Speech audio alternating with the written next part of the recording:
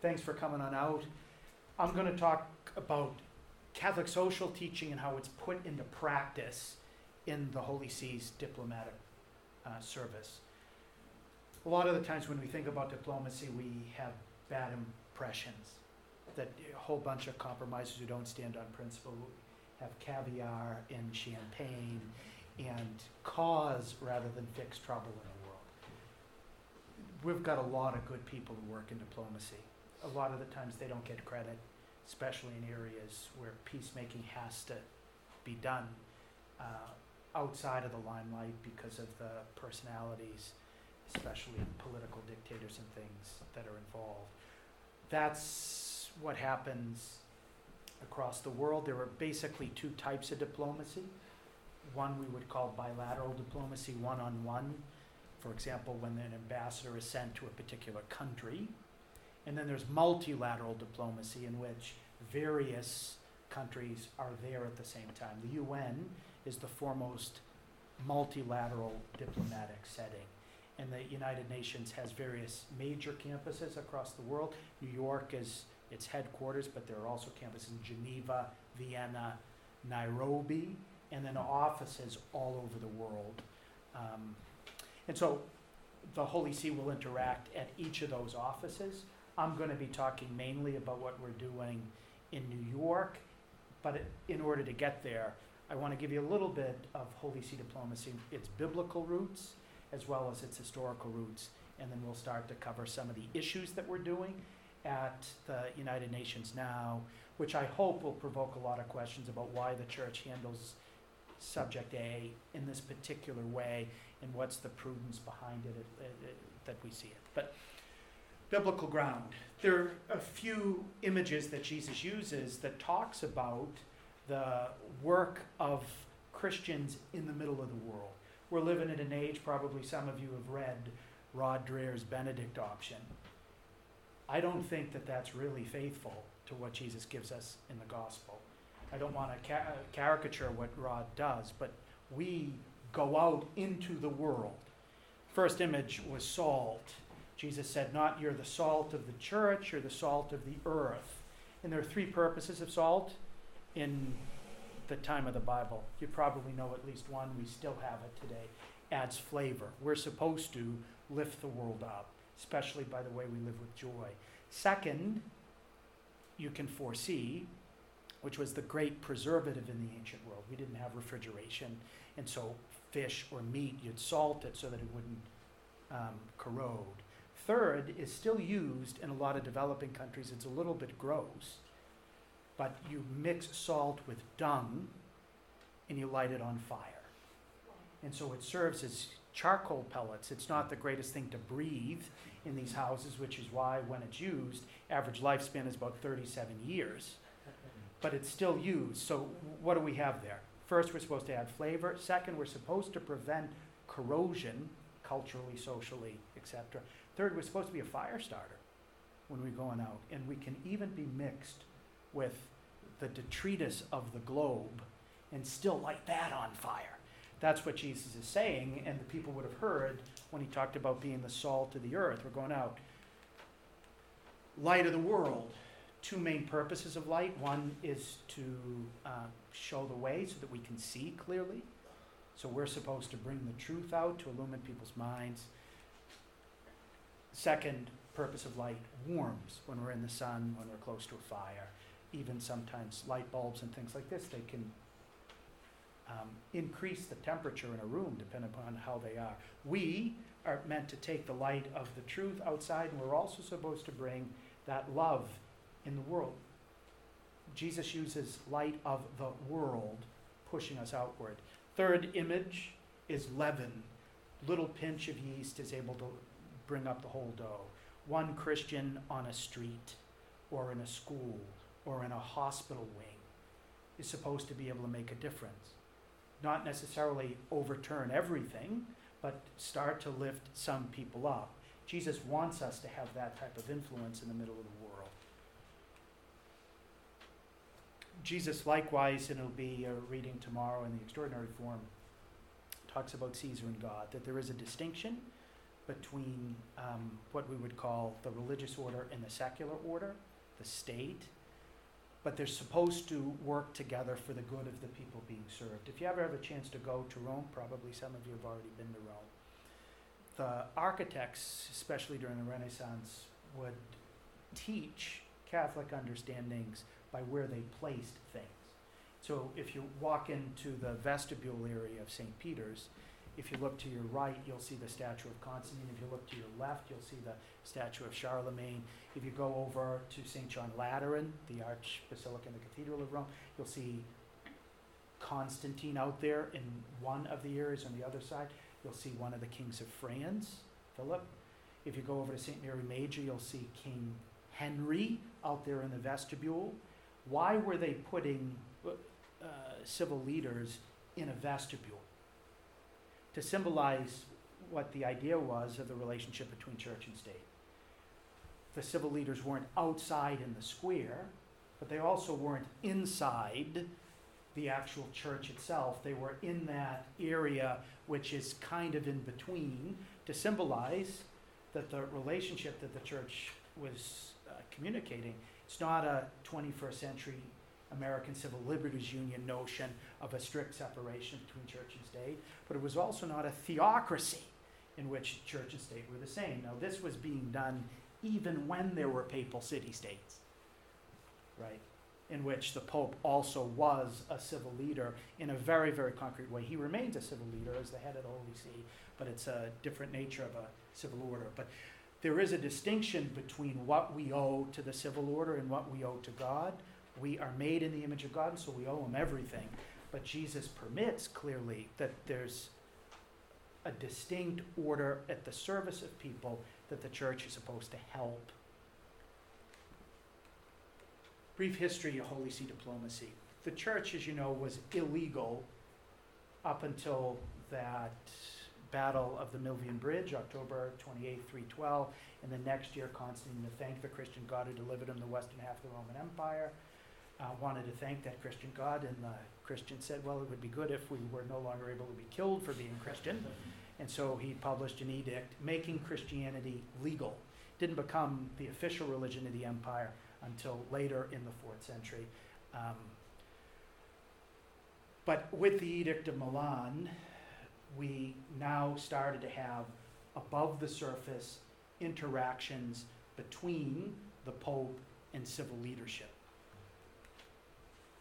We call the Holy See, or Sancta Sedes, this is the term to refer to the international juridical personality of the Pope and the Pope's immediate collaborators. Sancta Sedes means a holy chair, because a chair in the ancient world was a symbol of authority. You probably know from the beginning of the Sermon on the Mount, Jesus went up the mountain, sat down, and began to teach. In the ancient classrooms, the teacher sat and all the students stood as they took notes. It's exactly the opposite now. It shows what's wrong with the world. No, but, like, it's a sign of authority. We celebrate every February 22nd the Chair of St. Peter, which, just like a judge today has a bench or a gavel as signs and symbols of authority, so in the ancient world it was a chair. And so when we call the Holy Seat or the Apostolic Seat, that refers to the Pope's authority, both religious and civil, but in international relations, it's the civil that is normally referred to. It's distinct from the Vatican City State. Vatican is just an old Etruscan word from about 500 years before Christ that referred to a prophet or a seer. And somehow there was a prophet and a seer's tomb on the western side of the Tiber River in the place now where St. Peter's Basilica would be. It's not a religious word per se. And that area was called the Vatican throughout the centuries for that reason. But in 1929, there was a concordat made between Italy and the Holy See, officially creating the Vatican City State, which is distinct but connected to the Holy See. So the Holy See engages in all the international relations for the Pope. Vatican City State would be part of certain treaties like telephone treaties, postal treaties, etc., because the Vatican City State has those functions, whereas the Holy See does not. Over the course of time, we've seen in history, not just with the Holy See, that you can have the existence of a state without any geography corresponding to it. Try to find Poland on a map between 1815 and 1918, and you won't be able to find it.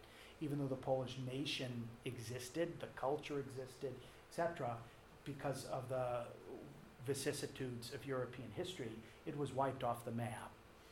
The Holy See was wiped off the map between 1870, with the reunification of Italy by Garibaldi, etc., and 1929. But the Holy See continued, and there was an explosion of diplomatic relations, the bilateral relations that I had mentioned here before, because states around the globe wanted to say they still recognized that the Holy See existed, even though Italy had suppressed any geography pertaining to that state. Distinct from the Catholic Church, so the Holy See tries to bring Catholic values to everything we do. It's the Holy See's the Pope and the Roman Curia with him, and the diplomatic corps around the world. Not every Catholic is a member of the Holy See, but the members of the Holy See are all Catholic. In the early days, we had a few different terms for the ambassadors that would be sent out. The first was in Greek. Word for emissary, apokrosarios, was that term. Some of the most famous popes of all time were apocrisarii. Leo the Great, Gregory the Great in particular was the apocrisarius to Byzantium, and that's where it started. The Pope would send out representatives, especially to councils convened by the emperor. Legati or legates would be another term that was often used, and the term that is still used today is nuncius. Annuncio vobis gaudium magnum. It's a messenger bringing a message from somebody else, and so we still call our ambassador class nuncius. Over the course of time, the church, somewhat by default, took on a much larger civil jurisdiction. The reason is because the Roman Empire started to crumble. Famous scene in the time of Pope Leo the Great, 440 to 461. In 451 into 52, Attila the Hun was coming and destroying all the garrisons in north and central Italy. And the Roman Senate, which still existed at the time, but were a bunch of empty togas, they went to Leo and said, could you save the city? Because nobody's really going to respect us. And Leo went with a few of them up to Mantua, which was famous because that's where Pope St. Pius X was bishop before he went to Venice and then to Rome. Mantua met him in a tent. Attila the Hun came out of the tent and he said, we're going north. What happened inside that tent? Leo had offered to pay a tribute. We'll pay you taxes, essentially, if you leave Rome standing. But everybody else, so moved at what the Pope was able to accomplish, said that when they were in the tent, Peter and Paul came down from heaven. Paul with the sword, Peter with the knife with which he had cut off Malchus's ear, and saying, if you're going to go through Leo, you're going to have to go through us first. Attila quaked, his knees buckled, and then he ran away. If you ever go to St. Peter's Basilica, you'll see the largest marble sculpture there over Leo the Great's tomb, depicting that legend of what really happened when Leo met Attila. But the historical fact was, the civil order came to Leo and said, we can't do it, can you do it, can you use your authority? And he did, and it started to grow because somebody had to make sure that running water was coming to Rome. Somebody needed to make sure that trash was being taken out. Somebody had to bring an order, and when the civil order collapsed, almost by vacuum, the Holy See began to fill it, and so it grew over the course of time. Pope Gregory VII in the 11th century started to make some very important distinctions between religious and civil authority, especially in the selection of bishops. which many of the local feudal kings wanted to do, and Gregory was starting to take that back because they were passing it out as political graft and not really caring the types of people who would be in place in the office. Modern diplomacy, as we would know it today, began in the 13th century by what we would now call consuls. So the various city-states, to promote their economic goods and everything else, started to send these economic representatives from one city-state to the next. And that's where, when the Pope started to do exactly the same thing for the papal city-states, and the system of now sending personal representatives to other places really began then. As we continue a little bit with the history, at the time of the discovery of the New World, Holy See diplomacy took on a much larger emphasis, so that there wouldn't be wars, for example, between Portugal and Spain in Europe. These countries needed somebody to say what would be a just split, basically, of Latin America. And they went to the popes, and the popes were not the most illustrious popes of all time, but they were trusted to make an impartial judgment. And so they would come, and that's a huge thing. People still come to the Holy See and ask us to mediate in situations where they can't do it themselves because of historical animosity. So we've done it between Chile and Argentina. We have done it between Cuba and the United States far more recently. There are many other examples there too, and we are very grateful to have the opportunity to be able to prevent war by helping people who can't talk to each other directly have some other means to do it. Even the Venezuelan government tried to get us in, and we were willing to do it if we could get them to commit to, especially the government of Maduro, to commit to the peaceful outcome rather than just use it as a show, and the Maduro government didn't want to do that. After the Protestant Reformation, something big happened. Prior to the Protestant Reformation, if you wanted to know who was the papal representative in a particular place in Europe, for example, he would be represented by a bishop that he had at least approved of the bishop's election and ordination, if not outright appointed him. After the Protestant Reformation, you would have these swaths of territory that were no longer Catholic. And so what would be the relationship between that state and the Pope? And so there started to be exchanges of ambassadors who would be civil representatives rather than religious.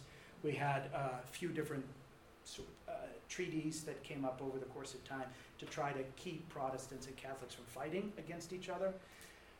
The French Revolution, and particularly Napoleon, brought about a massive shift in what we would call international law or diplomatic law, because the customs at the time, Napoleon just thought he could run roughshod over. So if there were diplomatic mail, the mail was Napoleon's. If there's something like diplomatic immunity, he was going to even kidnap heads of state, like he did with the Pope, and bring them to the French Riviera as a prisoner. So after Napoleon, in 1815, there was a council in Vienna, Austria, to codify and get the countries of the world all to say, we're going to abide by these mutual commitments. And so what started in 1815 has been renewed in a few different occasions, but very important in international relations. One of the aspects of the Council of Vienna in 1815, which is, I think, interesting for Catholics to know, is they said that if a country doesn't want to create another system for who would be the dean or the head of the diplomatic corps of all the sort of diplomats assigned to represent their respective countries in a country, that would be the Holy See. So in half the countries of the world, the Holy See is the dean of the diplomatic corps. And so that means the Holy See representative is the one on behalf of all the diplomats assigned to the country from whatever countries they come from. He's the one who addresses the president or the prime minister or the king or the queen. And he's the one who receives the message from the king to distribute to the diplomatic corps. It means that every time there's a new ambassador sent from any country, the reception is normally held at the Holy See's Nunciature. Every time there's a going away party, it's normally held at the Holy See's Nunciature. And so we have a massively disproportionate influence. And you see it at the UN. The UN in a lot of countries will have their former foreign minister become the ambassador to the UN, the permanent representative to the UN. But wherever they were, especially as the diplomats move around every few years from country to country, they would have all been in countries where the Holy See was the dean of the diplomatic corps. So they have really developed an appreciation for what Holy See diplomacy is able to do, to form those friendships, everything else. So it allows us to be much more effective because of that condition placed in 1815 by the Council of Vienna. I've already mentioned a little bit this period between 1870 and 1929 before the Lateran Pact, but that was a time of explosive bilateral relations of the Holy See when we no longer had geographical personality, we still had the international juridical personality. And then with the world wars, in order to prevent another one, there was a real growth of multilateral diplomacy. What the countries of the world grasped, and especially the real leaders, is you just can't have two bellicose nations trying to settle it on their own diplomatically. A lot of the times they're going to take arms. So would there be a forum in which people could come and fight it out with words so that blood wouldn't have to be shed? And so they started with the League of Nations. Anybody know why the League of Nations failed? The Senate refused to Very good. ratify it. Yeah, so it was a huge project of President Woodrow Wilson, but the Senate refused to ratify, as you just heard, and it failed. There were other endemic issues with the League of Nations. It was bound to fail within, but the idea of some international body to be able to settle disputes amicably and multilaterally stuck around. And really in 1942, 1943, three countries were starting to prepare for what would happen after World War II. So it was the UK, it was the USSR, and it was the USA. The leaders and the diplomats were saying, we've got to have something afterward. They started to call it the United Nations and started to prepare for that. At this same time, they were asking Pope Pius XII, who was a consummate diplomat in his own right. He was the former nuncio to Germany when Hitler rose to power, and he tried to prevent it. Hitler's opposing candidate actually was Monsignor Ludwig Kaas, an interesting sort of note in world history. But they were asking Pius XII to promote this project because the Holy See is all over the place, trying to get countries that might be reluctant to join this organization to do so, especially after the failure within their lifetime of the League of Nations, etc. And Pius XII said, like, it's very important for us to have an organization, but as the schema was coming on out for the United Nations, he expressed two major concerns. He said,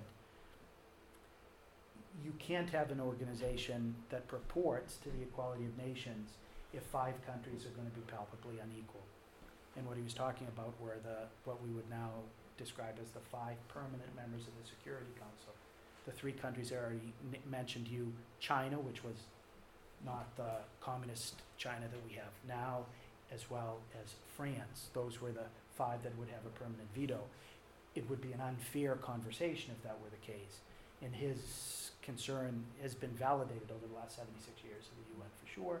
Second thing he said is if the General Assembly of the United Nations had no teeth behind any of its resolutions, but it would all be implemented solely and exclusively by the national governments if they choose to, that the United Nations General Assembly would just become the world's most prestigious debating society.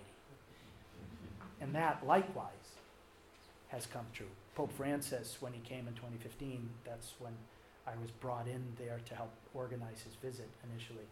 He used one of his classic phrases, declarationalist nominalism, in order to describe what happens often at the UN, that you just got statement after statement, statement after statement, but no real consequences on the ground. And so those two things were very presciently recognized by Pope Pius XII as the idea of the United Nations was being formed.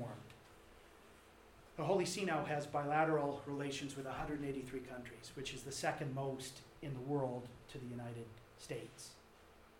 Think about that for a second. So there are 193 countries at the United Nations. There are a few countries that exist, like Kosovo, for example, like the state of Palestine, that haven't been granted international recognition because one of the P5, for whatever reason, wants to veto them so that they can't get this status. But most people will say that there are 197 countries in the world, and we have diplomatic relations with almost all of them. Those with whom we don't have diplomatic relations is not on our end, it's on their end. Several Muslim countries, let's just say Saudi Arabia for one, doesn't want to have relations with what they consider a religious state that's not Islamic. And they don't know enough about history to recognize that we've got the oldest diplomatic corps in the world, and that we do have international juridical personality. But there are a handful like it. We don't have diplomatic relations with China today, though we do have it with Taiwan. But there are 14 that we don't. But a massive footprint all over the world. We likewise have diplomatic relations with the EU, the Sovereign Military Order of Malta, and what we call a special nature with the state of Palestine, in order to recognize them publicly without stepping on the toes of the international order. We participate in various intergovernmental organizations, bodies, international programs, etc. The Vatican City state has all of these concordats. You don't have to get lost in the details. What are our goals of engagement? We're not concerned with what most states are concerned with, which are economic, military, borders, the rest of it. That's not our goal. Our goal is to articulate the ethical principles that should govern the way we relate to each other as individuals and as groups, as nations. What ought to underpin the social and political order on the basis of universally applicable principles that we'll say are as real as the physical elements of the natural environment. There are truths about who we are as persons, our social nature, how we interact. There are right and wrong, and we engage at that level. And many are very grateful for it, because if you listen to the interventions that normally happen at the UN, most of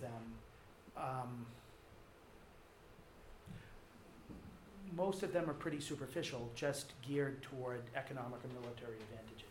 Very few will ever get beyond it to the principles at play. And if somebody wants to do it, it's just a little bit of virtue signaling. We come with a 2,000-year philosophy behind it that people really appreciate. When they want an argument to be made in a universal way, they're always happy to get together with the Holy See. Those who, of course, don't like the principles that we're articulating, for example, the right to life, don't like it when we speak that clearly, but that's the reality. I already mentioned the initial concerns of Pope Pius XII. One of the things for which it's fitting that the Holy See is present is when you look at the original charter of the UN, there's a huge overlap in the charter with Catholic social teaching. Does anybody know what the pillars of the charter of the UN would be? If you were founding an international organization, what would be the real goals you would be trying to achieve? Peace, first principle of the charter. They phrase it to prevent the scourge of war, which is twice in our lifetime destroyed the planet, but it's peace against the scourge of war. What other things would an international organization need really to be committed to promoting? Education is part of something much bigger. Wealth. Okay, so both of these are aspects of what we would call development, right? So it describes lifting the poor out of poverty and promoting development. And the church understands development. The UN understands development in three ways: economic, environmental, and social. We likewise look at it as human and cultural. And that's what we call integral human development, which is a term we use a lot. Especially at this time when we're coming up to the COP26 conference in Glasgow, following up on the Paris Accords and all that we're caring for our common home, Pope Francis Laudato Si, the rest of it. It's important that that the church recognized that development's not merely economic and not merely environmental. It's got to really get to who we are. And so education's obviously key in human development. Other principles? So we've got development, we've got peace. Human rights. Bingo. So human rights and the dignity for which it flows. The fourth, very few get, and the UN sometimes forgets it for obvious reasons. Religious liberty. No, that would be part of human rights. But the fourth is keeping your word. Right? If you sign an international treaty, if you sign on to a resolution, you've got to be good to your word. And when we look at these four, the church has sought to be peacemakers from the fifth beatitude, right? Blessed are the peacemakers, they will be called children of God. Christ came, my peace I give you, my peace I leave you. There's going to be division on account of him, as we heard at Daily Mass a couple days ago. Not that he wants to cause division, but when people serve God first, division ensues when people are jealous that God's got his proper place. But we've always been about peace, human rights. Even though the term human rights comes from the Enlightenment, we've been promoting human dignity for 2 millennia.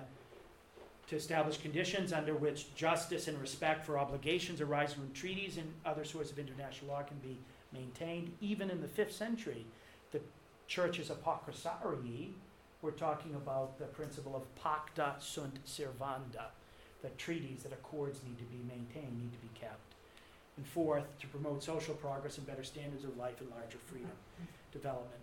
The church, through her many institutions, have been trying to lift up the poor, who we will always have with us from the time Christ gave the parable of the Good Samaritan. In 1945, when the UN was founded, 51 countries signed up. They didn't allow any of the Axis countries to sign on up. They wanted to punish them. But they wanted people to pay attention to it so that its decisions, its deliberations would be more consequential. So they allowed other groups to come in. The Holy See was regularly invited by the Secretary General to participate in anything about which we would be experts. So, for example, when they were having the initial days of the International Atomic Energy Commission, they really wanted our moral principles to guide those discussions, rather than to just have the scientists do it on scientific principles. With the huge refugee crisis after World War II, they wanted the church, with all our institutions, to participate very much in those international agreements. So they were constantly inviting us in, but we were not any type of member at the UN until 1964. I'm just giving you a little bit of history. There was an auxiliary bishop in New York, Bishop James Griffiths, who more or less was a proto-nuncio. He was like our permanent observer now at the UN, where he had the UN pass. He could sit in whatever meetings he wanted, and he was writing regular reports back so that the Holy See would be informed what was taking place, and any time they needed to hear from the Holy See would send over remarks for Bishop Griffiths to give. In 1964, though, things changed. U Thant, who was the Secretary General at the time, and it was about 20 years into the UN, recognized that the reputation of the UN had really taken a serious hit. It hadn't accomplished all that much in 20 years, and there were a lot of people saying, waste of time, waste of money, let's just call it a failure. And so U Thant asked Pope Paul VI if he would be willing to give an international pep talk about the United Nations. Paul VI agreed. They thought it would not make sense for the Pope to come and address the United Nations General Assembly unless the Holy See had some type of relationship with the United Nations. So that's when there was the push for the Holy See to become a permanent observer state at the UN.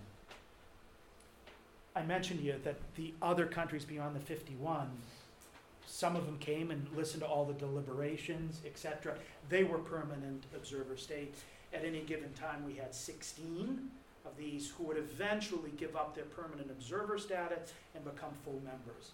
There's nothing in the UN Charter about permanent observer states. They made it up as they went along, borrowing terminology from other international organizations. But the Holy See was encouraged to become one of these, and on April 6, 1964, we did.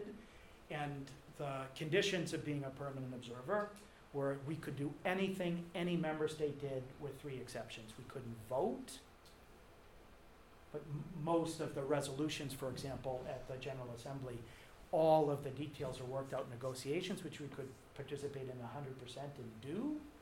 So when the resolutions eventually get to a vote in the General Assembly, they will vote by acclamation to accept 60 or 100 all at the same time. No debate taking place because that happened at the negotiation stage, so no big loss there. We couldn't run for office, not that the Pope would ever try to run to be Secretary General or something, and that we couldn't be the initial sponsor, what we would call table a resolution. But in order for any resolution to pass, you'd need at least 97 states now to agree to it. One of the other 97 could do it. So no big loss there. We became a permanent observer state in 1964. All these other guys became permanent member states, such that in 2002, when Switzerland became a permanent member, the Secretary General came to the Holy See and said, do you want now to become a permanent member as well?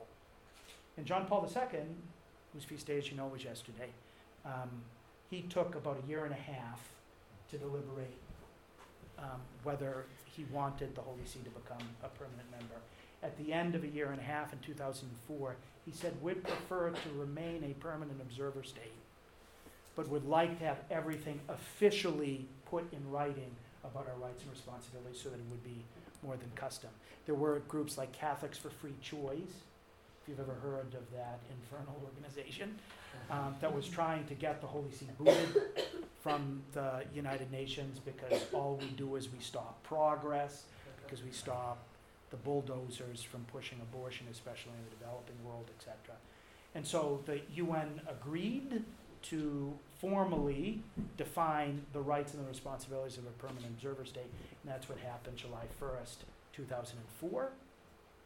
Why did St. John Paul II decide to remain a permanent observer state? He wanted us to remain at that level of giving principles that the world needs, and not to have to make decisions and vote on things like war. Some people will say, well, why couldn't you just become a member state and then abstain from everything? Imagine if there's something against child abuse and the Holy See abstains. Something against the trafficking of women and the Holy See abstains. If the Holy See votes on some but doesn't vote on others, everybody's going to be trying to read too much in. It's much better for us to do what we had been doing up until that point as a permanent observer state. Okay.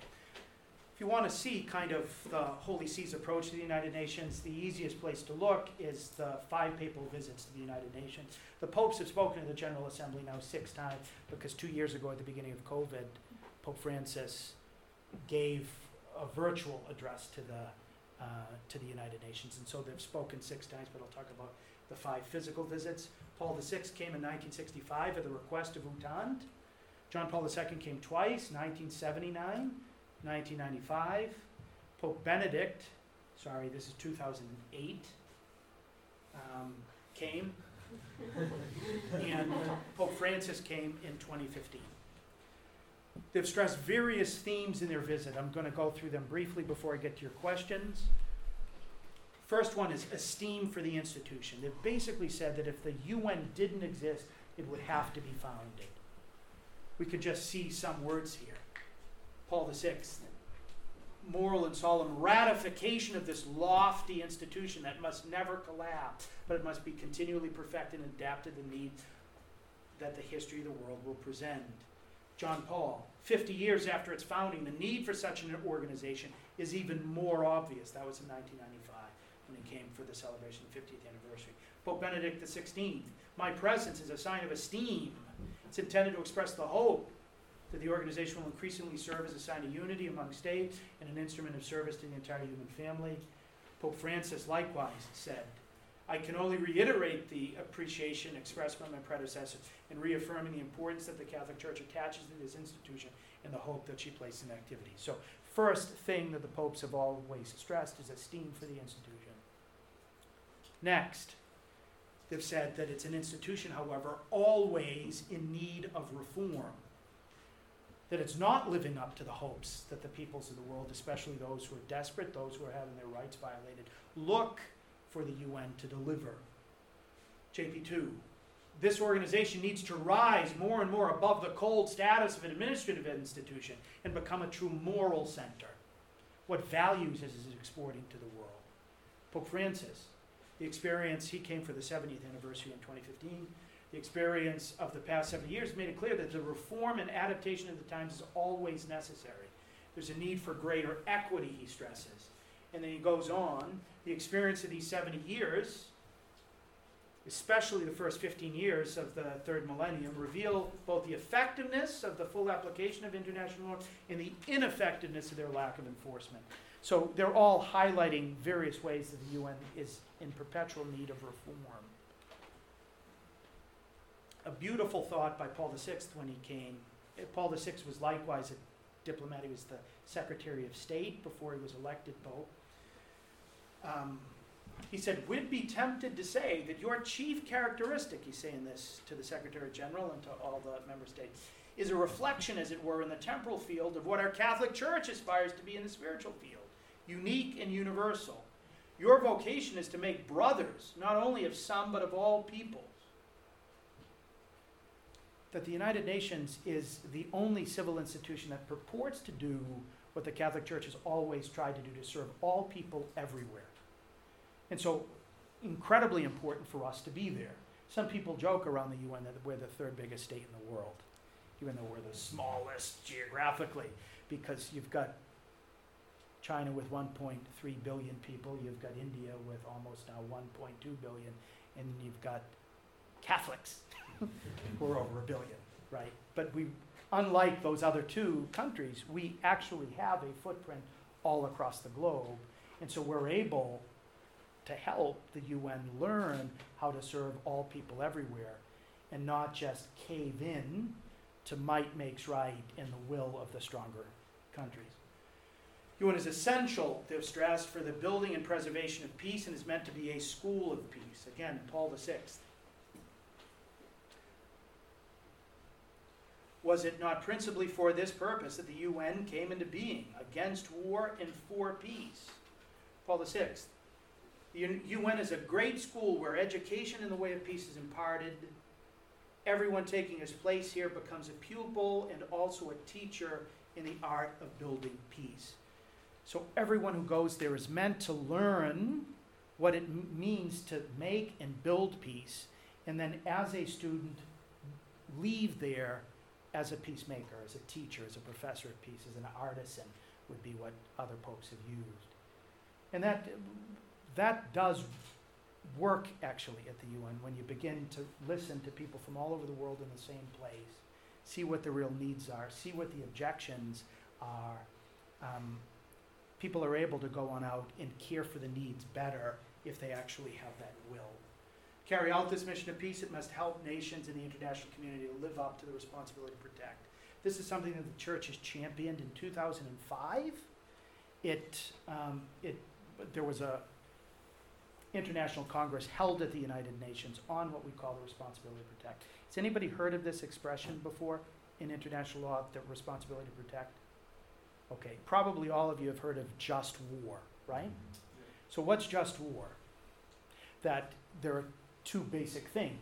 There can be criteria that make it just for you to declare war, and then there are categories for you to fight war justly. Ad bellum and in bello criteria. The reason was because over the course of history, a lot of people engaged in unjust wars. And so just war theory was to stop people fighting wars that shouldn't be fought and fighting in ways that should never be employed.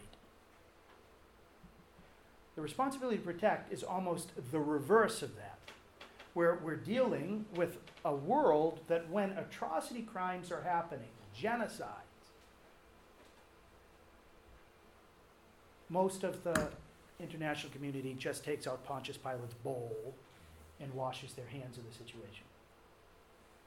The responsibility to protect says that in circumstances when a populace is suffering atrocity crimes and its government is either the one doing it or can't stop it. For example, if you go to Nigeria and the Fulani herdsmen are going out to destroy Christians all over the place, if the government, for whatever, doesn't want to or can't defend the people who are being massacred, that regional governments, that the international community has a responsibility to intervene, despite state sovereignty, that the protecting people from atrocity crimes leads to a universal jurisdiction for people to be able to intervene. The reason why this had to be enunciated was because most people do sit on the sidelines and allow people to be destroyed. Pope Benedict, when he came in 2008 for his address, he spent over half of it trying to drive down this principle of the responsibility to protect. We need to have renewed emphasis on this principle. If states are unable to guarantee such protection, the international community must intervene with the juridical means provided in the UN Charter and other international instruments like the one signed in 2005. Hugely important today because we've got 50 ongoing conflicts. In a lot of cases, they're being carried out by their own government, especially against religious minorities and the rest. And the UN and the member states of the UN put out some nice, sweet-sounding documents condemning the violence that the innocents are suffering, but they don't want to really put their troops on the line. What's happening in Haiti today, if you follow the news in Haiti, just massive lawlessness occurring, and it's being done by gangs that even assassinated the president a few months ago. What was the situation prior? There was a UN group there, but the U.S. doesn't want to send its troops in as UN peacekeepers. Neither really does France, though France does it more. Neither does the UK, neither does the USSR. So who are the troops that go in there? The Extraordinary Army from the Democratic Republic of the Congo, or the Sri Lankans, or the Bangladeshis, with no uniform code of military justice, for example, for those who would know here, no capacity to prosecute people in court-martial, and so what happens? Chaos. Total chaos. And the missionaries of charity, Mother Teresa sisters, have got to get people to sleep in their doors at night because these soldiers just want to go rape the religious sisters as they do. Lawlessness that happens because the countries with real militaries don't want to get involved in potentially losing any of their own lives to protect other lives from true atrocity crimes. And so we do it to very, very poorly trained troops from other countries that can often cause worse problems than keep order. Responsibility to protect, super important. There's a need for true justice, not just words. Pope Francis, our world demands of all government leaders a will that is effective, practical, and constant if there's really going to be justice. We must avoid every temptation to fall into a declarationalist nominalism, just virtue signaling in our statements that would assuage our consciences. We need to ensure that our institutions are truly effective in the struggle against all these various scourges. Promoting and protecting human dignity necessarily involves promoting and protecting respect for the sacredness of human life. We've always stressed this every visit that's come, and this is one of our principal works at a time in which the culture of death is very potent. Prior to this visit, the way speeches are done is for major papal visits, you'll always give talking points, and the people over there will put them together. For some of Pope Francis's speeches at the UN, they'll be written by somebody in this room, which is a great privilege. But for this one, 2015, we just said, listen, we're constantly being criticized as if we haven't gotten your memo that the church is no longer pro-life, because everybody was saying, from who am I to judge and everything else like this, that the Pope just has de-emphasized the prayer and abortion. So we said, please put in one strong reference to the church's pro-life mission. Pope Francis read the memo, and he put 4 in the speech, so that nobody would ever be able to say that we're not working with him to defend human life. And on the words with regard to abortion, nobody's ever spoken like Pope Francis. He keeps talking about hiring hitmen, and that's what abortion is. You hire an assassin to kill innocent human life. How could that be a decision? But Francis talked about the foundations of a right understanding of universal fraternity and respect for the sacredness of every human life, that you can't build other human rights if you're able to end the lives and all the rights of those who are younger, totally vulnerable, with no voice. Pope Francis spoke about the reform of the United Nations in his encyclical of a year ago, Fratelli Tutti. I'm going to skip over this, but for the most part, talking about the ways that it needs to be improved. This is a little bit about the structure of how we represent the Holy Father and the Church's mission there.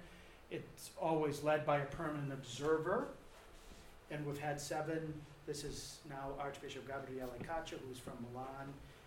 For those of you who love John Paul II, he ran his funeral, for example, when he was the number 3 guy at the Secretary of State over in the Vatican. Bernardito Alza, a Filipino, who I worked with for 5 years now, the Nuncio of Spain. Some perennial and present priorities before we get to your questions. Peace always, and there are various flavors that this takes. One of the things that we're very much involved in now is the prevention of nuclear weapons, because there's an ethos under nuclear weapons, which is we can't trust each other, and it's mutually assured destruction. And that whole ethos corrodes the possibility of real fraternity. In the same way, if 2 people with loaded guns kept them pointed at each other's temples and said, "Can we be friends?" It's not really consistent. Fundamental human rights. Human rights, that term is now being used inappropriately to push for lots of things that were not in the Universal Declaration of Human Rights, and that go absolutely in contradiction to the rights that were defined there. So the right to love someone you choose, which is a push for same-sex marriage, for example, eliminates the right to religious freedom, because it's religious groups that oppose that changing of the definition of marriage. I could give lots of examples of it, but Pope Francis calls them the novel rights of the 1960s that are starting to crowd out the rights that have always been identified. So we've got a lot of work to do here, and it's a constant fight. Rights of women versus the right to life, for example, because they're put in contraposition. Development seeking to lift the poor out of poverty. We're doing a lot of that work in development. Freedom, especially religious freedom, and freedom of conscience. One of the reasons why people don't want to acknowledge freedom of conscience is to say you have a conscience means to say you have an inner organ of sensitivity that listens to God. And the seculars who want to live, as Pope Benedict used to say, et si Deus non daretur, as if God didn't exist. They hate that there can be some authority beyond the state. And so there's a lot of trampling on the right to freedom of conscience, which leads to the trampling of the right to religious freedom. Intercultural dialogue, fraternity and social friendship, when we recognize it, we've got to have interreligious dialogue, because we teach warring partisans in various countries how to work together even when you disagree about the most important things of all. Support for democratic institutions, which are most in alignment with true anthropology, that God has given us the capacity for responsibility and freedom. Care for migrants and refugees, huge, when you've got so many on the move and being trampled, having their rights trampled. We see it down at the Texas-Mexican border, how many human traffickers, for example, poises the coyotes and then do just execrable things to the women that they put in the back of their 18-wheelers to smuggle them across the border and then just drop them into these cities. I mean, it's just incredible the evil that flows from a failure to welcome. Pope Francis has spoken out quite a bit about this, and it's something that Catholics have got to be great at. There are lots of different sort of political considerations that we can add to the conversation, but ultimately, Jesus meant it when he said, "I was a stranger and you either welcomed me or stiffed me." Heaven and hell depends on how we welcome, promote, and integrate strangers. Care for our common home, huge emphasis. which is, if you've read Laudato Si of Pope Francis, Laudato Si is an allegory. It's an allegory for the way we're supposed to care for each other by caring for our common home.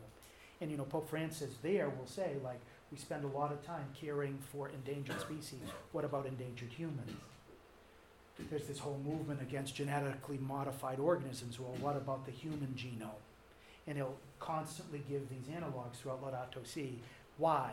Because that is something, especially the young across the world, they're very much interested in environmental issues. And Pope Francis was trying to engage them on those terms and get them to take those seeds and have them flourish in ways that we're caring not just for our common home, but our roommates in that common home. I finish here. Pope Francis, in The Joy of the Gospel, stressed that the kerygma, so this proclamation of Jesus' incarnation, his life, his passion, his death, his resurrection, has a clear social content. That it's not just about a relationship between Jesus and an individual believer. Why? Because Jesus said, love one another just as I have loved you. Love your neighbor. He's given the parable of the Good Samaritan. He's given the parable of the separating of the sheep and the goats at the general resurrection, which is all about the way that we care for others. There's a clear social content. Our redemption has a social dimension because God in Christ redeems not just individuals, but also their social relations. Here's a quotation. Reading the scriptures makes it clear that the gospel is not merely about our personal relationship with God, nor should our loving response to God be seen simply as an accumulation of small personal gestures to individuals in need, a kind of charity a la carte, or a series of acts aimed solely at easing our conscience. This is cafeteria Catholicism at an ethical level. The gospel is about the kingdom of God. It's about loving God who reigns in the world. To the extent that he reigns within us, the life of society will be a setting for universal fraternity, justice, peace, and dignity. Both Christian preaching and life, then, are meant to have an impact on society. True Christian hope always generates history. We Christians, as salt, light, and leaven, change history. These are the convictions that undergird the international diplomatic work at Holy See. Part of the church is seeking to be the salt of the earth, the light of the world, and the leaven that raises the whole world up. If we've gone a little too fast and you want these slides or want to study them in any way, you just go to catholicpreaching.com, which is where the talks will be uploaded and various other articles and things that I do. So I have some time for your questions. Please, yeah. So I have many questions. But I think I'll start with something you mentioned towards the end that's still fresh in our memory. So you mentioned migration and immigration, and you mentioned a welcoming attitude towards migrants. And now I just want to clear up what the implication of that was. Does this mean that the church in the UN advocates for more open borders policies? Or are you more referring to the shutdown of the trafficking operations? So we're doing both, and we're doing more than that. So, like, let's just define open. What does open mean? Open does not mean you can't have laws regulating it. Open means that you've got some capacity to welcome those who are coming on in. Different states are going to have different capacities. But, you know, I remember once, two Polish guys came up to me after one of the talks in which this was a small little part of it and just said, like, but, you know, what about Muslims? Like, they have a totally different idea of how to organize society. Last thing we want in Poland is Sharia law. I said, I understand your fear. My question is, does Poland have room for one Muslim? And the person paused. And I said, because, like, we're not saying you've got to take in 1 million or 10 million, but right now you've got an absolute xenophobic, frankly, opposition, no matter how much this person's suffered. And Jesus died for that person too. Do you have room for one? Because once you crack the principle that no, we don't want certain others coming on in, then you can work out the practical details. And so did Germany take in too many? Yes. They took in too many that they could absorb quickly enough, and it led to a ghettoization, everything else like that. And Pope Francis himself acknowledged that publicly. So what the political realities, what the process is, what the weight is going to be, what the conditions are going to be, all of those can be worked out. But there has to be an openness. So then, quick follow-up. So then, to summarize, the principle would then be open to the maximum amount by which your country is able to assimilate, shall we say, or able to care for.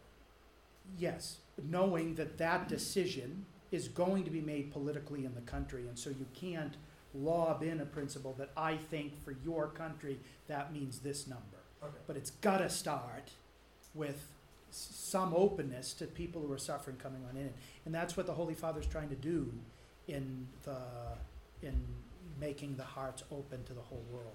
We worked very hard on the Global Compact for Migration, and there were certain things in there that should be easy to do, like there are kids today who, when they're migrants and go into a migrant camp, the average wait in a migrant camp to get out is 18 years. Just imagine you're 3 years old, and because of some environmental thing in your country, because of war in your country, because of economic deprivation, whatever else, you're brought over and you spend from 3 to 21 in a migrant camp. Do you think that that's going to impact your life? Absolutely it's going to impact your life. Do you think any of these kids locked in cages in McLaren, Texas, that they're going to have any traumatic experience from that? No question. We've got to put ourselves not just in these kids' shoes, but in their cages. Would we ever want anybody we care about in a circumstance like that? So the question, like when I was a baby priest, what would always get the calls for crucify him, crucify him, crucify him, was when I talked about the indissolubility of marriage. There'd always be people waiting to ambush me afterward, no matter how tender I had enveloped the message, who were divorced and remarried and thought that I was sort of giving a blade right to their heart by using the gospel of that Sunday. Second half was all about immigration. I ran the diocesan newspaper for the Diocese of Fall River for many years, and no matter how you handled the question, with all the nuances that you need to for right and left, at the end of the day, it comes down to, would we treat Jesus that way? Would we treat Mary and Joseph that way, who are likewise migrants? Would we treat a family member that way? And if we wouldn't do it to them, then why would we do it to somebody else? And again, that doesn't mean you can't have processes. That doesn't mean you can't have quotas and limits. That doesn't mean you can't have firm borders so that people, including terrorists, just can't walk over.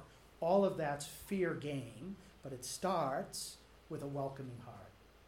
That's not just my teaching. That is the teaching of the Church that Pope Francis has reiterated quite a bit. Yep. Yeah, I was wondering if you'd say a little bit more about how particularly the Holy See promotes these principles in the UN. Is it just speeches? Do you have conversations? How does that work out? Great. So, many ways, it's a kind of all of the above. So, most of the interaction happens in the debates, in which all the countries are giving statements, and then we're sharing the statements with each other. A lot of it will happen in the negotiations, which are like muddy pit fights sometimes, to be honest with you, in which we're really trying to bring those principles in and show how certain of the language that was in the initial drafts are contrary to human dignity, so a lot would happen there. We run a lot of conferences. Prior to COVID, I'd run 25 big conferences a year at the UN, in which would be able to put a much longer spotlight on a particular issue: human trafficking, migration, the real Catholic response to the Holocaust while it was occurring, Down syndrome. I mean, one of my real,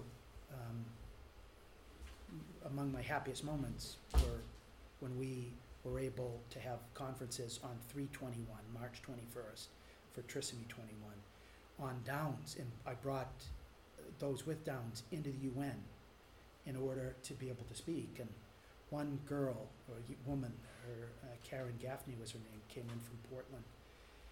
She, is running conferences and fixed time limits, you have to make sure that everybody keeps to their time limit, and if you've given them 12 minutes, they can't go for 20, because bad things can happen for the event, and you're cutting off later speakers and the rest. And so I said, Karen, are you going to have written remarks? And she said, no, Father, I've memorized my remarks. And I said, how long are they? She says, 11 minutes and 51 seconds. And I said, Karen, you sure? Everything? Yeah, Father, I'm sure. She came. And she looked like she was giving it off the cuff because she had really memorized it. But there was at one point where we got so much applause at something that she said that she lost her train of thought. And, I was next to her on the panel, and she just looked over to me and she said, Father, I'm so sorry. And then she looked down, she found her place, and then she went on autopilot again. But she was just so upset that she wasn't keeping her word to me about having memorized her old talk. But just to because we talk about making sure we care for those with disabilities of any sort, all the abortion of Downs kids across the planet, the real genocide that's taking place there, is contrary to everything that the UN stands for, and we have an event that shows that by listing everything to try to bring people to conversion. We've had lots of others in which we're able to focus on 90 minutes or 3 hours on these talks to try to move hearts in particular ways, and we've been successful. We did that highly effectively with human trafficking, because the problem with human trafficking is you've got so many different agencies all with their own turf. And so they were very happy when the Holy See got involved in it, because we internationally can bring everybody together and we have the status to be able to do it. And so all of the above. One thing that's massively helpful for our work there is that we have the infrastructure of the Catholic Church all over the world. So whenever we want to focus on things, we bring people in from those countries to be able to speak at what they're doing with regard to education in rural villages of girls who wouldn't be receiving an education in any other way. Or you name the topic, we're able to make sure people see and hear rather than just speak about the people impacted. Another cool event, we were asked by an NGO to have an event on Mother Teresa right after a canonization. Now, normally we don't walk into the false frame that we're there as a privileged religion rather than a state. And so I said, if we're going to do it, we're going to bring in some of the people served by Mother Teresa. And we're going to have a meal for them after, and I gave all the conditions which they accepted. And so I do a lot of work with the Missionaries of Charity in New York, and I asked for their 4 convents, would you be willing to bring 25 in? And we had to get them clothes. We had to get them IDs, because you needed IDs, so the city of New York was able to help us with the IDs. I got buses, I got all the rest. But one of the sisters called and said, Father, I need to ask permission because I've got a guy who's blind, he's deaf, and he's got AIDS. Would we be able to get him in? I said, he's first on Jesus' invitation list, and he's first on mine. Of course we could get him in. So they came on in, and right behind the ambassadors, all of whom you've got nameplates that state what their country is, I put them right behind it with their name on a plate, digitized, that they could see from both sides at the United Nations, because they're really important in God's eyes. And so we were able to do that, and the whole thing came on in. It was 569 people, standing room only, and we're having these various talks on Mother Teresa and peace, because she won the Nobel Peace Prize, Mother Teresa, and leaving no one behind, which is a interpersonal notion of development, Mother Teresa and human rights. And then we showed the video over an hour and a half in of Mother Teresa in 1986 there talking about the greatest destroyer of peace in the world is abortion. And after everybody had been primed for it, I mean, it was incredible to see certain people uncomfortable in their seats for the UN and the whole rest. So, we're able to cause some mischief. Please. So you mentioned just war. Yeah. There could be criteria that make it justified, declare and participating in wars. What would you say are the criteria of just war, and how can you discern when a war is a just one? So the Catechism will describe it very well, but the first is there's got to be real harm received. It can't be in anticipation that you might receive harm, but it's got to be trying to remedy a wrong that in many cases is ongoing. In one it's got to be declared by the legitimate authority. So doesn't get declared by the church. It gets declared by the legitimate authority. It's got to be proportionate. What you're attempting to do has got to be proportionate to the harm. So it's a little bit of the lex talionis at an international principle that if somebody knocks out your eye, you can't kill him. An eye for an eye. So it's got to be proportionate to the harm received. It's got to have a good prospect of success. So you just can't do it regardless, but it's got to have a good prospect of success, and it can't cause greater harm than the one that it is trying to remedy. So those would be the criteria of going to war. And then there would be criteria in the waging of the war, like, for example, it's got to be for specific objectives. You can't target indiscriminately citizens, these types of things. Part of that would be you can't drop nuclear bombs.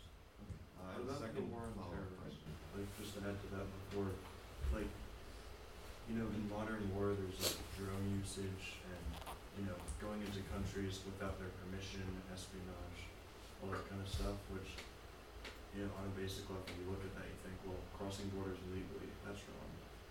Enhanced interrogation or torture, that's wrong. Drone warfare seems sketchy. All these things, I mean, like, does just war add any light to those situations, or is there a different way you have to approach it? So the principles of just war are regularly applied to those considerations. I mean, this isn't a static doctrine, but it's regularly in need of updating through application to these new circumstances, and so there are those who do it.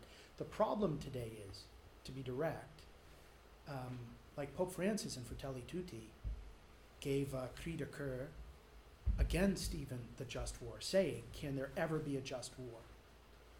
The answer to that question, Holy Father, is yes, and there have been many. But, like, what he's really trying to say is, same thing with the death penalty. Can we get to a culture in which we can get beyond these questions? That's what he's really trying to emphasize. But until we're there, when there's an aggressor coming after you, going after your people, it's the same way if you've got a house and they're coming after your family. Like, there are criteria in which you can defend, and that's what the just war doctrine is all about, a legitimate defense after you have been attacked. And so, in the world that we're living in, it remains, but the application toward the particular issues has to take place. Drones, most people are not going to be against drones, provided that drones are being used on specific military targets and things like this, that there's nothing intrinsically wrong about the use of a drone. The positive law of protection of borders and things like this, that would cede if you had a greater, it's not an absolute, it's not intrinsically evil to cross border without permission. That could happen in a circumstance in which there's a legitimate reason for you to be able to do it, perhaps to prevent stuff coming on in. I mean, these types of particulars get worked out. Do you have an opinion on, just, I guess, the ethics of the modern situation? You know, the British SAS parachutes into Iraq and kills 5 people who may or may not be people they're looking for. You know, that seems to be like what's going on nowadays. And it's hard, I don't really know what to make of it, because it seems like that's the only thing you can do in some cases. But there's so much risk for people on the ground actually doing that, to, like, you know, accidentally kill an innocent person. So, Yeah. so how do you know when it's worth it? You'll never know with metaphysical certainty what the consequences will be. You do the best job that you can with foreseeing the consequences.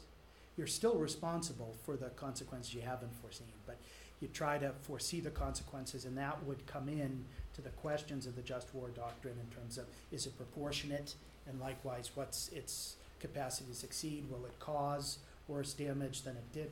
Like when we look at, for President Bush in 91, going into Kuwait, worked so hard to try to frame everything with regard to just war doctrine.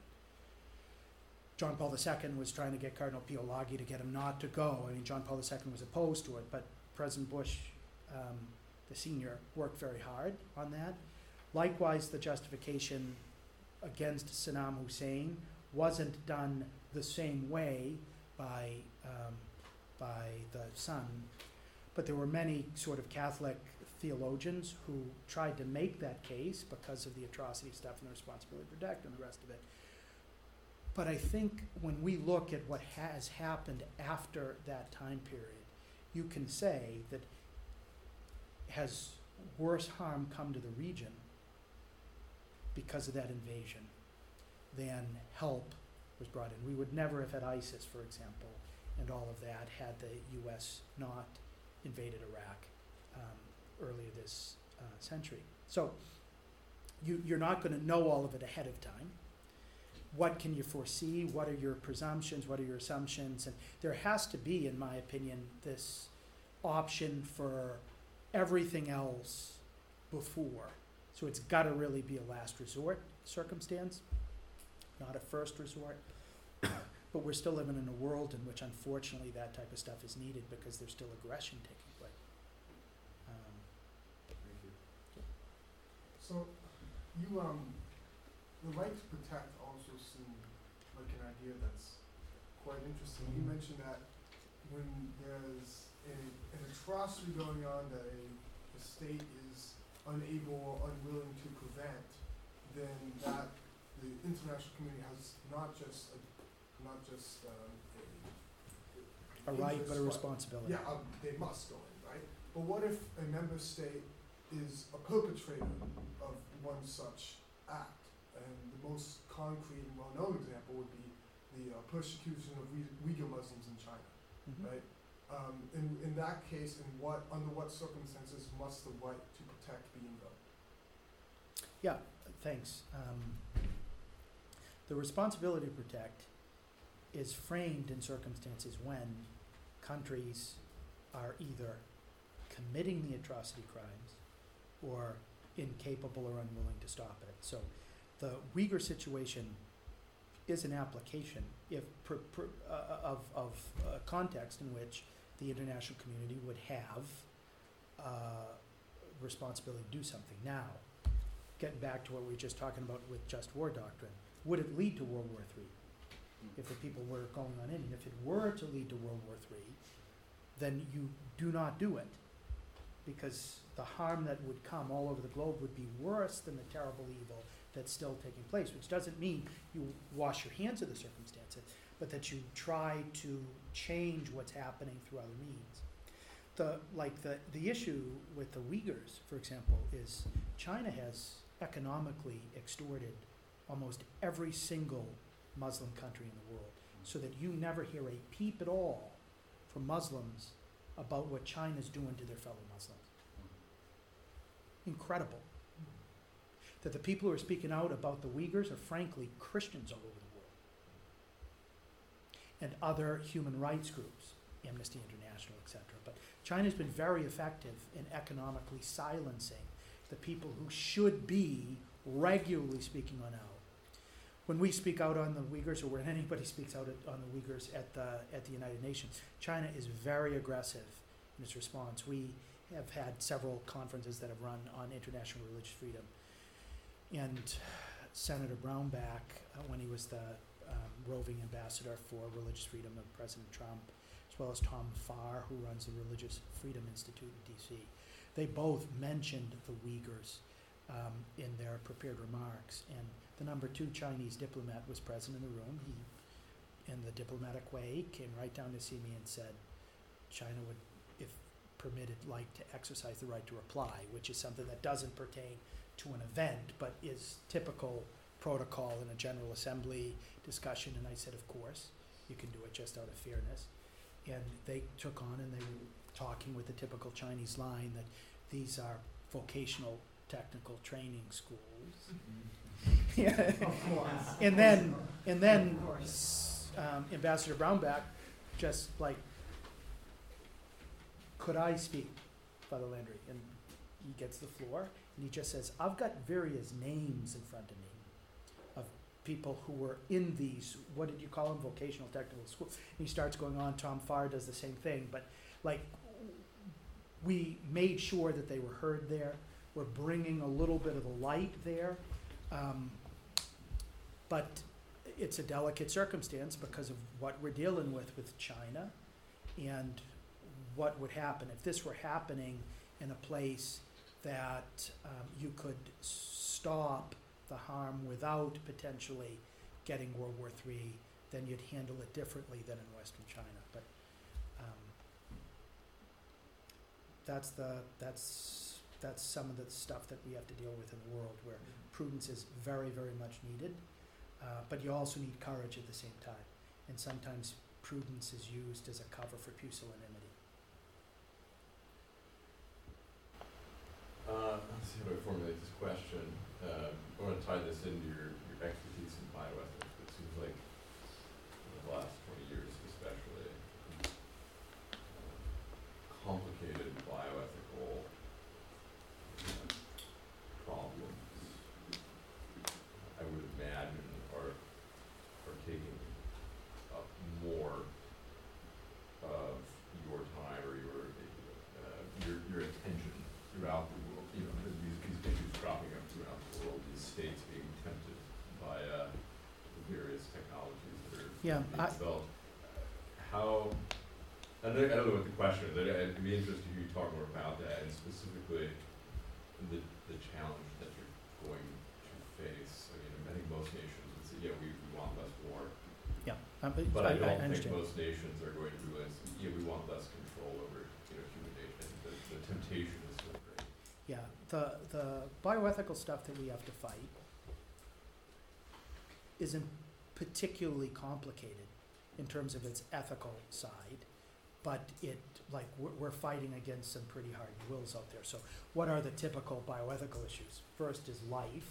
Second, we're really very much involved now on gender ideology at the UN. Third, we're dealing with the huge problem of surrogacy across the world, and its attacks on women's in the way that they become essentially enslaved. And they would never do this if they had economic liberty, but they're desperate and they're being manipulated by richer countries in order to be living wombs for things. In vitro fertilization is in the whole wild west of the fertility industry. That's there at the UN, and people are trying to push that as well as euthanasia and the bigger question. The UN is not the first forum for that. It always flows downstream toward the UN from what individual states in different places have done. And except when the Security Council acts to try to prevent something, and when the Security Council passes a resolution, it becomes international law. The General Assembly resolution remains just an exhortation, basically, about the way things ought to be. Even when the Security Council talks about something, how is it actually going to get enforced? And the bioethical things that would come there would be, again, somewhat clear with regard to making sure that women who are raped and give birth, that the child actually has identity, that the child can get an identity card and not be treated in a way as stateless, for example. We've got lots of those issues, which I think are pretty much straightforward. We're not on the front lines of bioethical stuff at the what I would call the burgeoning bioethical issues. We're still very much working on the absolutely clear bioethical stuff that people want to pretend is ethically otherwise. So especially life. Last two questions. Okay, so you mentioned how just war needs to be declared by legitimate authority. Yep. Does the Holy See have, is there any context in which it can be a legitimate authority in declaring or participating in wars? And if yes, when would that be? Today, no. But it used to be the case? When we had the Papal City-States, sure. So there was a military that was part of it, and occasionally the Holy See would be involved in little territorial disputes when in feudal time periods people were attacking the Papal City-States. So we would consider it much more a police force, the gendarmeria, than we would full-scale military. But there was a time with the Papal City-States in which that was the case. At a theoretical level, part of the Concordat with Italy is that Italy is meant to defend the Vatican City-State, but if Italy were trying to attack the Vatican City-State, you know, you've got the Swiss Guard there, but they're not going to scare people away by uniforms, right? I mean, it wouldn't really happen that the Holy See would do it. Stalin's old quip in that period between 1870 and 1929 was, how many armies does the Pope have? John Paul II kind of showed him.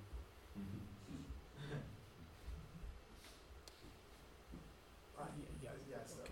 So, you mentioned, I think, to some extent broadly, the difficulties. What are some of the more specific difficulties you have when dealing diplomatically with countries who have value systems that are pretty much diametrically opposed to the Holy See, such as many of the Muslim nations, especially those who don't have diplomatic relations with the Yeah, so at the UN, we're going to interact with everybody. Yeah.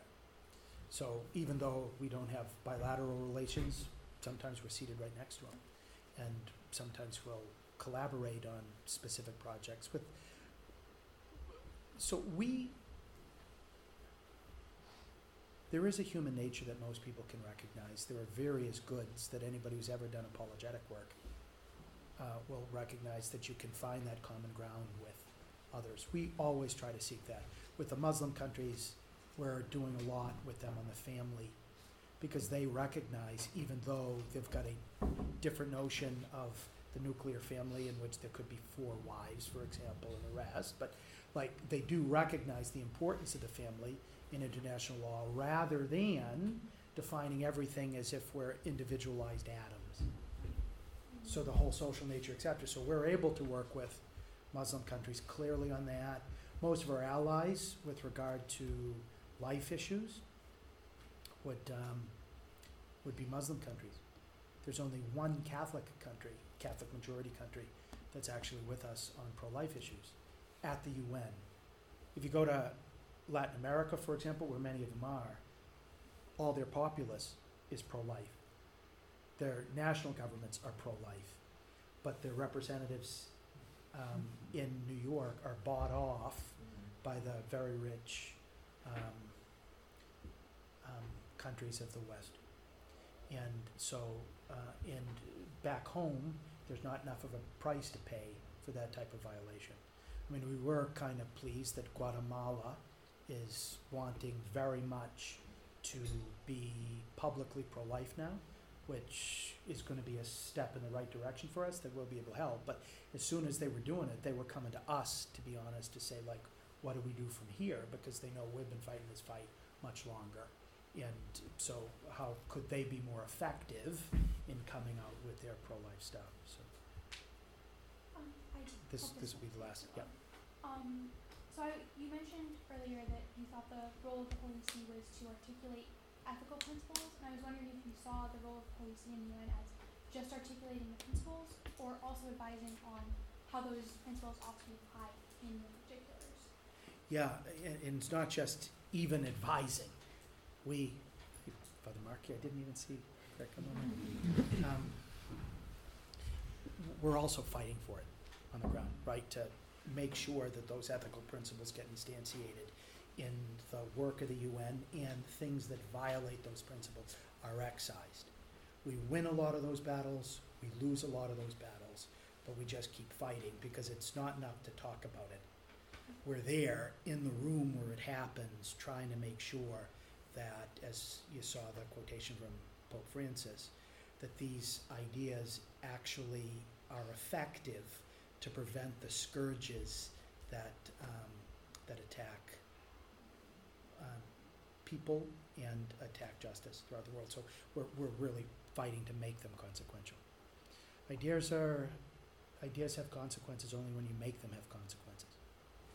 And so, like, you've got to live by those ideas. You've got to sort of work, because the ideas aren't being announced in a vacuum. There are competing interests and the whole rest of it, and we just need to say it more persuasively, sometimes a little bit more loudly, and more perseveringly than some of our interlocutors. Okay, thanks everybody for your attention. I wish I could stay a little bit longer. I do have to get back.